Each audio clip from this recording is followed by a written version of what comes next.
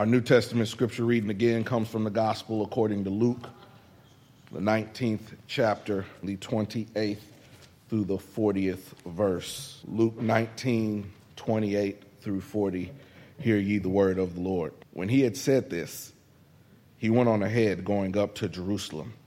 And it came to pass that he drew near Bethphage and Bethany, and a mountain called Olivet, that he sent two of his disciples, saying, Go into the village opposite you, where as you enter you will find a colt tied on which no one has ever sat. Loose it and bring it here. And if anyone asks you, Why are you loosing it? Thus you shall say to them, Because the Lord has need of it. So those who were sent went their way and found it just as he had said to them. But as they were loosening the coat, the owner of it said to them, Why are you loosing the coat? And they said, The Lord has need of him. Then they brought him to Jesus, and they threw down their clothes on the colt, and they set Jesus on him. And as he went, many spread their clothes on the road. Then, as he was now drawing near the descent of the Mount of Olives, the whole multitude of the disciples began to rejoice and praise God with a loud voice for all the mighty works they had seen, saying, Blessed is the King who comes in the name of the Lord. Peace in heaven and glory in the highest. And some of the Pharisees called to him from the crowd and said, Teacher, rebuke your disciples. But he answered and said unto them, I will tell you that if these should keep silent, the stones would immediately cry out. God's word for God's people, and God's people said amen. I want to talk a little bit today about how to make a grand entrance. How to make a grand entrance. We are a people of perception and prejudice. And by we, I mean us as humans. We make decisions based on our first impressions.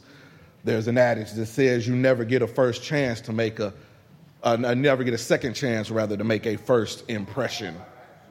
I read a study, I think it was done by one of the psychology departments, but they basically said that you make a decision about a person within the first 12 seconds of meeting them, whether they say anything or not, and then you spend the rest of that time sort of confirming your bias. So whatever you thought in the beginning is what you begin to think anyway, and then later on, those things that you learn about them later only confirm what it is you already thought. They always say to go with your first mind when you think about different things. And what does your gut say? And there are books out there written about instinct. All of these things are about making a first impression. And I was reading a Psychology Today article that talked about how to make a grand entrance, and it gave a handful of tips about making it. And it says, if you want to make a grand entrance, you need to assess the situation before you make your entrance.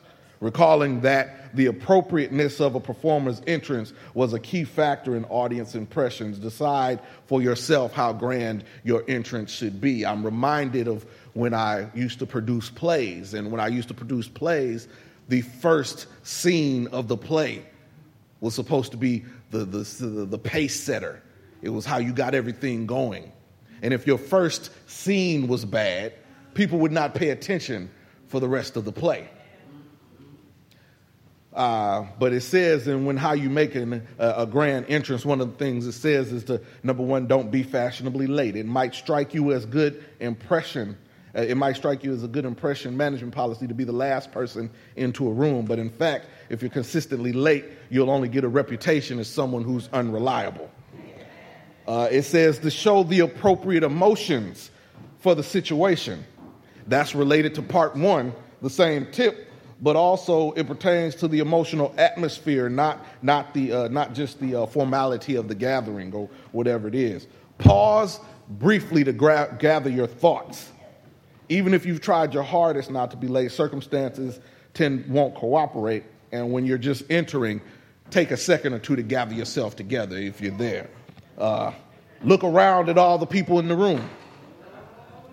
There was a study that they did about there were two studies, rather, that they looked at what successful violinists did in this study. And one of the things that they did is they would make eye contact with the audience as they were playing, and even sometimes nod at them and let them know that they were appreciative of them. If you can't make a grand entrance, you need to determine why you're not the center of attention. There are many situations that you enter in which you're only whether you're one of the crowd, but accept the fact that you're not the biggest cheese. Make your entrance dignified, but not in a grandiose manner. Another one was to look as if you are glad to be there. You know, that's a big problem I've learned in certain churches. Not this church in particular, but I'm just saying certain churches. But when people come to visit churches, if everybody looks like they don't want to be there. If everybody looks like they don't want to be there, people aren't really willing to come back. Why they so mad? The Reverend Dr. T. Garrett Benjamin Jr., the church that I grew up in Light of the World Christian Church, often said, if there is joy in your heart, you ought not keep that secret from your face. All right. Look as if you are glad to be there. Then also don't despair if you've blown your opening move. You might flub, you might trip over something, you might stumble, you might walk in with a piece of toilet paper still attached to the bottom of your shoe. These things happen when you try to make your grand entrance. But even if you wish the flub hadn't occurred, you have to acknowledge it did. Just don't go overboard.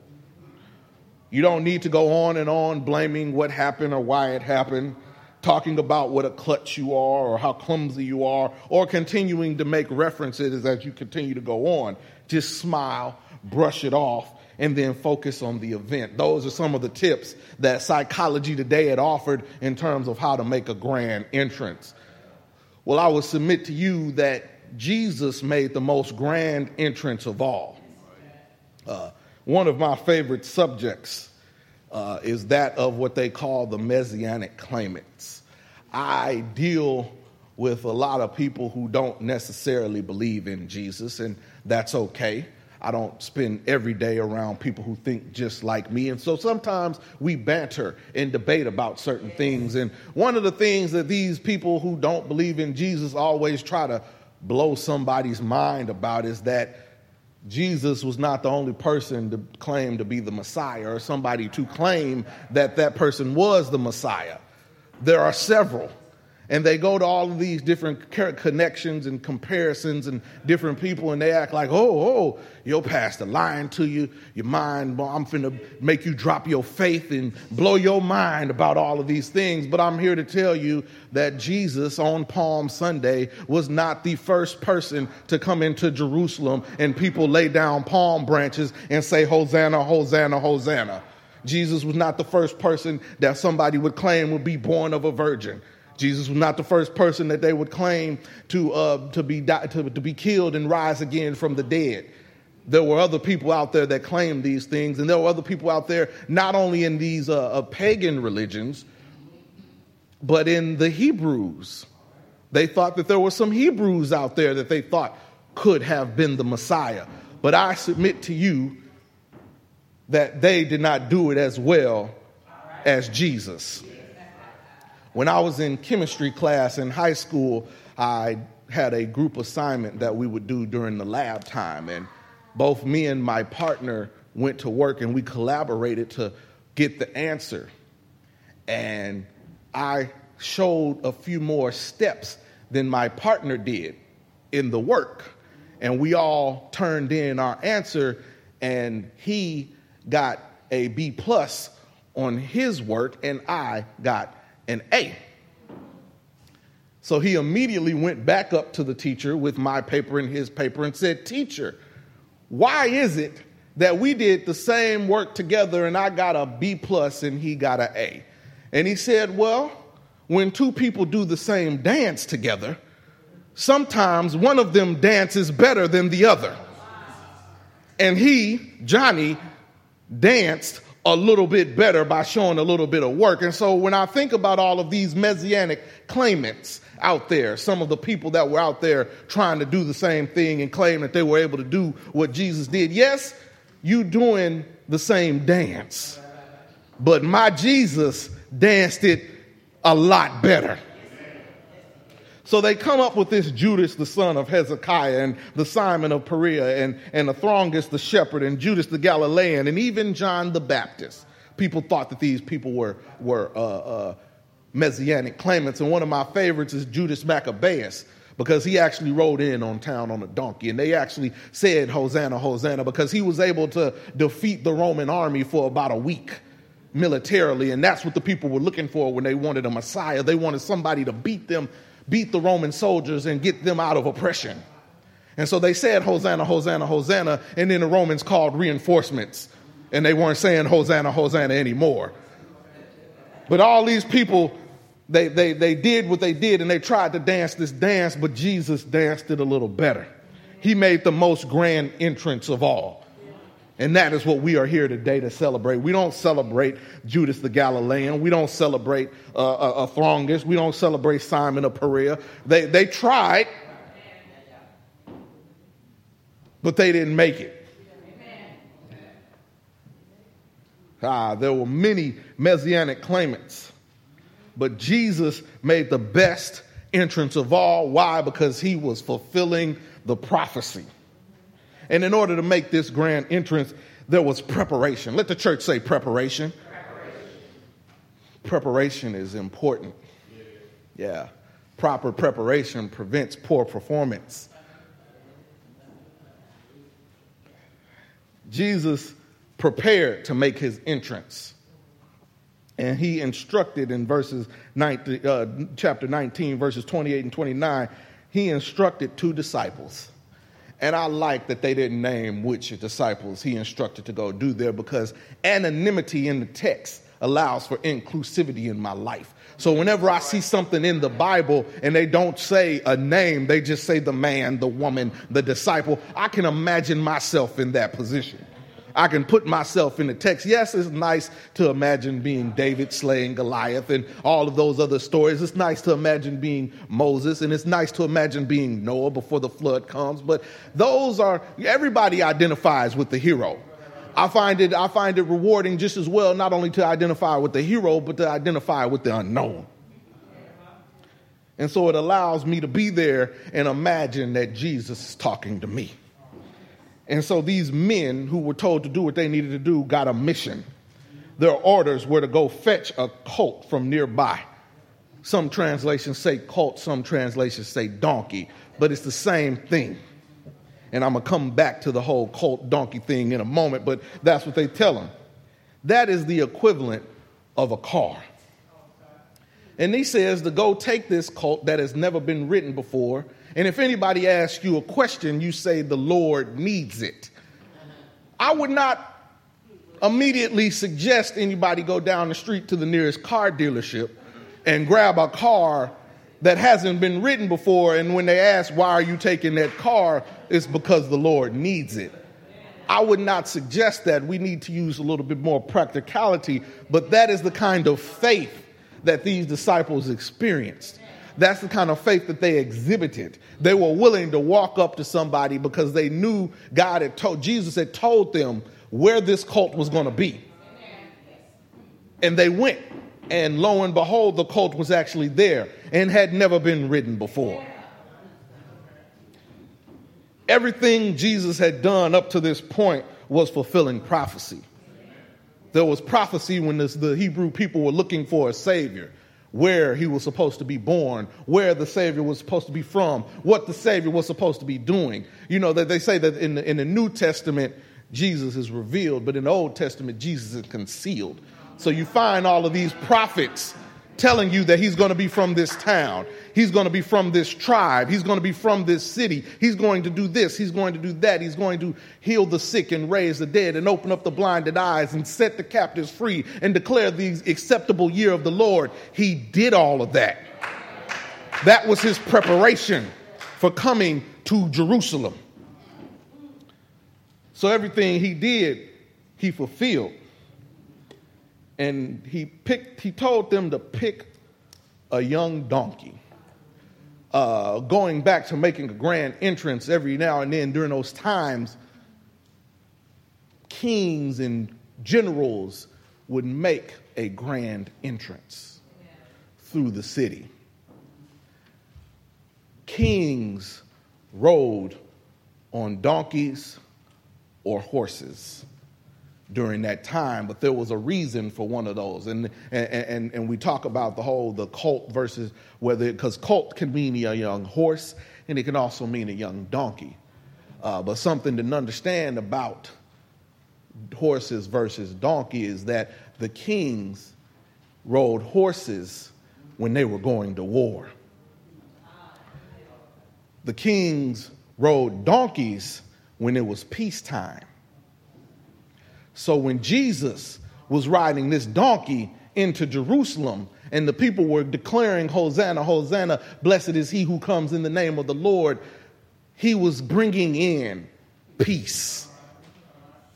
He was bringing in a peace that passes all understanding. He was bringing in a peace into their lives. He was bringing in a peace because all of the people that were following him, the disciples that had seen him open up blinded eyes, heal the sick, raise the dead, call Lazarus to come forth. They had seen that, and he's bringing in peace. He wasn't just hanging around an entourage of super successful people. These were tax collectors and sinners and people that most people would not be associated with, and he had made their lives whole. So I can imagine when all of that is coming to mind as they walk into Jerusalem, knowing everything that Jesus had done for them, they had to let out a praise. Praise is showing gratitude for everything that God has done for you. Praise is showing gratitude for everything that God will do for you. So they let out this praise because he's bringing this peace. Not only that, but the donkey had never been rode before. That made it fit for a king. They were not buying a used car on its last. And nothing wrong with buying a used car. I have no problem with that. I'll drive a car till the wheels fall off. But a car that has never been driven before, or a donkey that has never been ridden before, is fit for a king. And so he's making this declaration of peace. He's bringing peace to them. And he's fulfilling a prophecy. If you go look when you get home at Zechariah 9 through 10, it says, "Rejoice greatly, O daughter of Zion. Shout, O daughter of Jerusalem. Behold, your king is coming to you.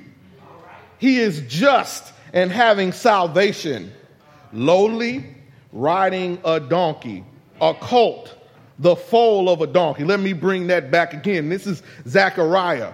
Long before Jesus was born, God gave him the vision of how the king was going to come here. "Behold, your king is coming to you. He is just and having salvation, lowly and riding a donkey." Not only is he bringing peace, but he's bringing humility, the humbleness. Jesus could have came in with throngs of angels coming around him. Military takeover style, but he was humble.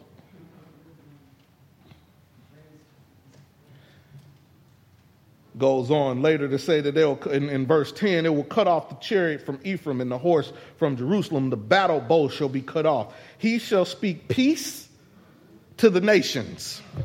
His dominion shall be from sea to sea, and from river to river, and from river to the ends of the earth." Jesus is coming, and he's coming to bring peace and speak to the nations and take over everything. From sea to sea, and from the river to the ends of the earth. So there is nowhere on this earth that he is not king. There is nowhere on this earth. There's nowhere in the water, because they mention the water and they say that the earth is like 75% water. So the whole thing is his.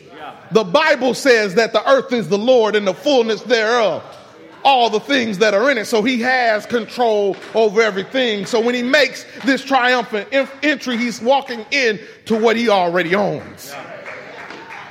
When you walk into your own house, there's no reason to tell everybody this is my house. They'll tell it for you. And so he's making this triumphant entry to let everybody know he's here. And if you don't believe Zechariah, we'll take it even further. Let's go back to Jacob. Abraham, Isaac, then Jacob. Jacob, before he died in Genesis 49, verses 8 through 11, gathered all of his children around to prophesy to them, to speak well to them. And it said all the way in Genesis, he told Judah, Judah, you are he whom your brothers shall praise. Your hand shall be on the neck of your enemies. Your father's children shall bow down before you. Judah is a lion's whelp. From the prey, my son, you have gone up. He bows down. He lies down as a lion. And as a lion, who shall rise him? The scepter shall not depart from Judah, nor a lawgiver from between his feet until Shiloh comes. And to him shall be the obedience of the people. Binding his donkey to the vine, and his donkey's colt to the choice vine. And he washed his garment in wine and his clothes in the blood of grapes. Here you have Jacob, who became Israel, predicting that his son, Judah, the scepter would never leave, and he would be a lion, and he would rule over all the people. And when you look at the lineage of Jesus, and you go down through those 42 generations, Jesus came from the tribe of Judah. That's why the Bible calls him the Lion of the tribe of Judah. So here he is making this triumphant entry, and he's able to make this grand entrance because he's fulfilling the prophecy. And we could go all the way through the Old Testament and all these different places where they predict that the Savior was coming, and everything that they predicted, Jesus did. Preparation. And that's preparation. And because of this preparation, he took the men, and that's any one of us, and sent them on a mission. Had to exhibit great faith. And they were obedient. Verses 32 through 34 tell us very clearly they went and got the colt that Jesus had asked for. They went and did everything that he said. They did exactly as they were instructed. The disciples may have remembered Zechariah and what Zechariah said about going to get a donkey. The prophets may have remembered about what Jacob said about the donkey and the lion of the tribe of Judah, but they may not have. The point is that Jesus told them to do something, and they did it. Oh, how much more power we would have in our lives if we would just listen to what the Word of God said and did it. Because that's another name for Jesus, the Word of God. We can go to John, and in the beginning was the Word, and the Word was God, and the Word was with God, right? And then you go down to verse 14 in John 1, it will say, and the Word became flesh and dwelt among us. So here you have the disciples listening to what the Word of God said, and then doing what the Word of God said. That's part of this triumphant entry. It's funny. Life is just so much easier if we do what the Word of God says. I love my job. I love both my jobs. My job as pastor of this wonderful church, but I also love my job as a service engineer, working, fixing audiovisual equipment. The funny thing about my job is lately I've been getting a lot of accolades and awards.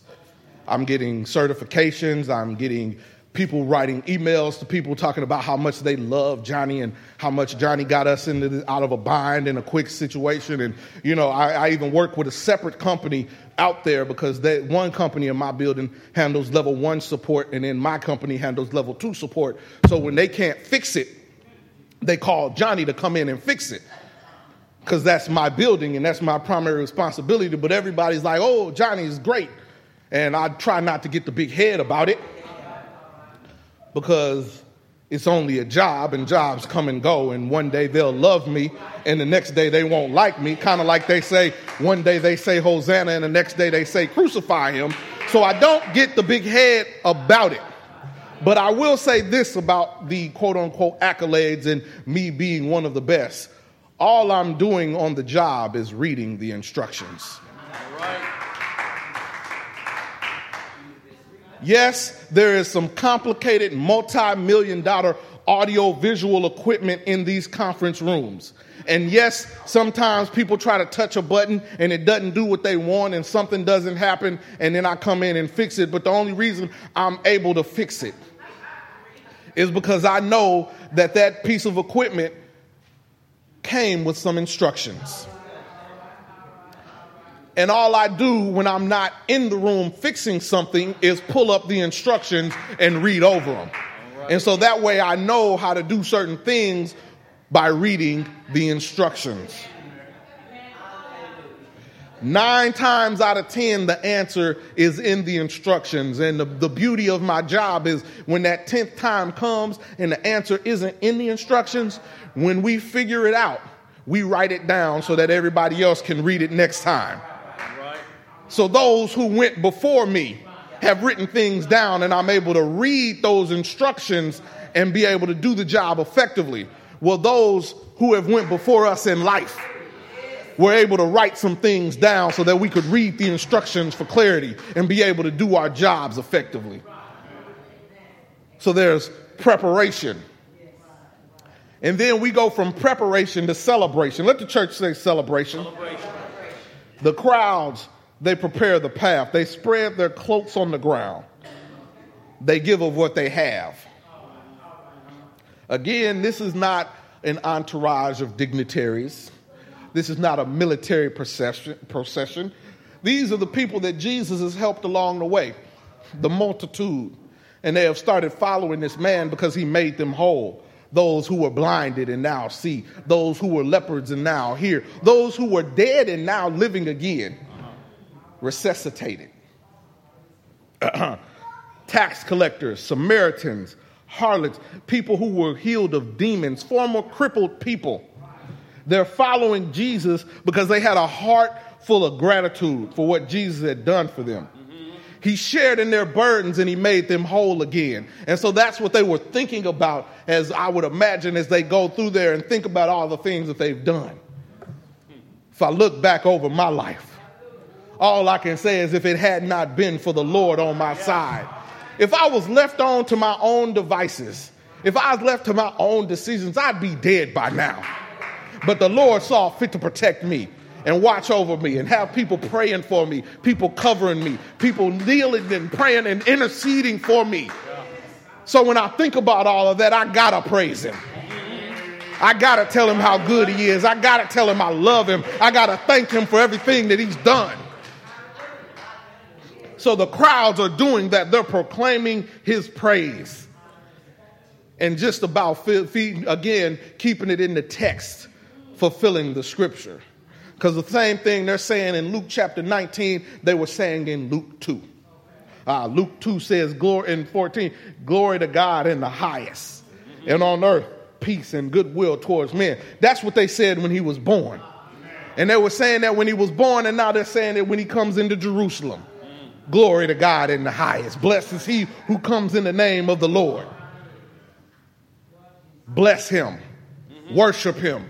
Praise him. That's what we're put on this earth to do. We are created to worship. So we ought to get to work. And so we have celebration, and with celebration, there's always some hater in the room. Somebody that doesn't appreciate what's going on. Really just upset with what's not going on in their life, but they can't fix what's going on in their life, so they got to say something bad about somebody else. So there's a rebuke from the Pharisees. They tell him to rebuke his followers for saying something like that.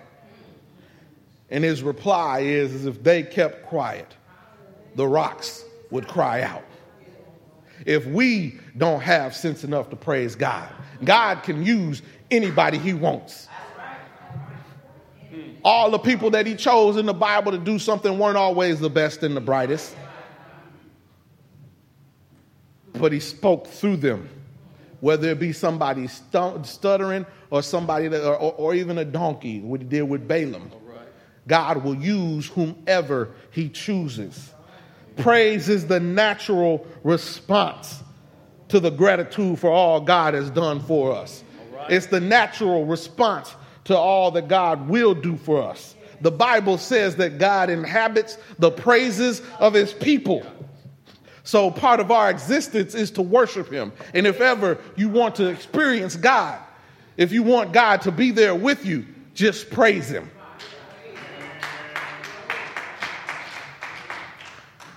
And if we don't do it, we can be replaced. There's nothing like understanding that you're replaceable to make you do something else. People fight hard for their starting positions on sports teams because they don't want to be on the bench. People fight hard for their jobs because they don't want to be replaced. I don't want any stones crying out for me.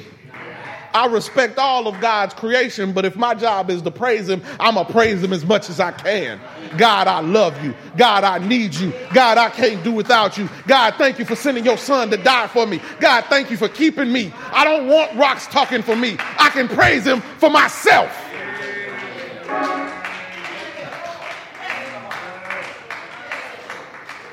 So that's what we're supposed to do. And Jesus is coming to bring peace on this triumphant entry. And Jesus is coming to bring peace, not a military peace, as some people were expecting during that time. Jesus is not dealing with the Roman political complex. He's doing something much more. You see, empires come and go. Presidents come and go. Kings come and go. Dynasties come and go. Financial systems come and go. Everything is temporary compared to the Lord. All of the people are grass compared to the Lord. And you know what? No matter how high grass grows, eventually it gets cut down. But the word of God remains forever. Jesus is coming here to deal with something long term. Jesus is dealing with the impossible and the inevitable. Jesus is coming to bring peace and not free people from the Roman government. Jesus is coming to bring peace and free them from sin and death. Jesus is going to slay the sin and death. And not with the power of thousands of military soldiers, but the power of one. And I like that he made this grand entrance, and I like that he's dancing a little bit better, because something that when I mentioned at the beginning, generals and kings coming in on donkeys to declare peace after just getting off of war and having this triumphant entry and everything else, they would march to the temple. It was a parade of sorts to the temple. And what was supposed to happen after the parade to the temple was a sacrifice. They would sit there and they would give a sacrifice to celebrate what they had done, to declare this peace. And so the way they did their dance was all right, but Jesus did a little bit of a better dance. The Romans did all of this their time and they would have their sacrifice, but Jesus came in on his triumphant entry and gave the best sacrifice at all. He sacrificed his life. He's on his way. He's going his way through the temple so that we can have access to God. And he's going to do the dance a little better. He's going to take the beatings. He's going to take the mockings. He's going to take the cat o' nine tails. He's going to take that, and he's going to be the best sacrifice of all. He's going to be the sacrifice that's going to tear the veil on the temple. He's going to be the sacrifice that'll block us from having to experience death, hell, and the grave. He's going to have a sacrifice that's going to give us access to heaven. He's going to dance a whole lot better, and his dance is going to last forever. There'll be no sin and shame. There'll be no death, hell, and the grave. He'll be able to give us access to heaven because he's going to Calvary. He's going to sacrifice his life for us. The perfect sacrifice, the ransom for our lives. In the name of the Father, in the name of the Son, and in the name of the Holy Spirit, the doors of the church are open, and we invite you to come.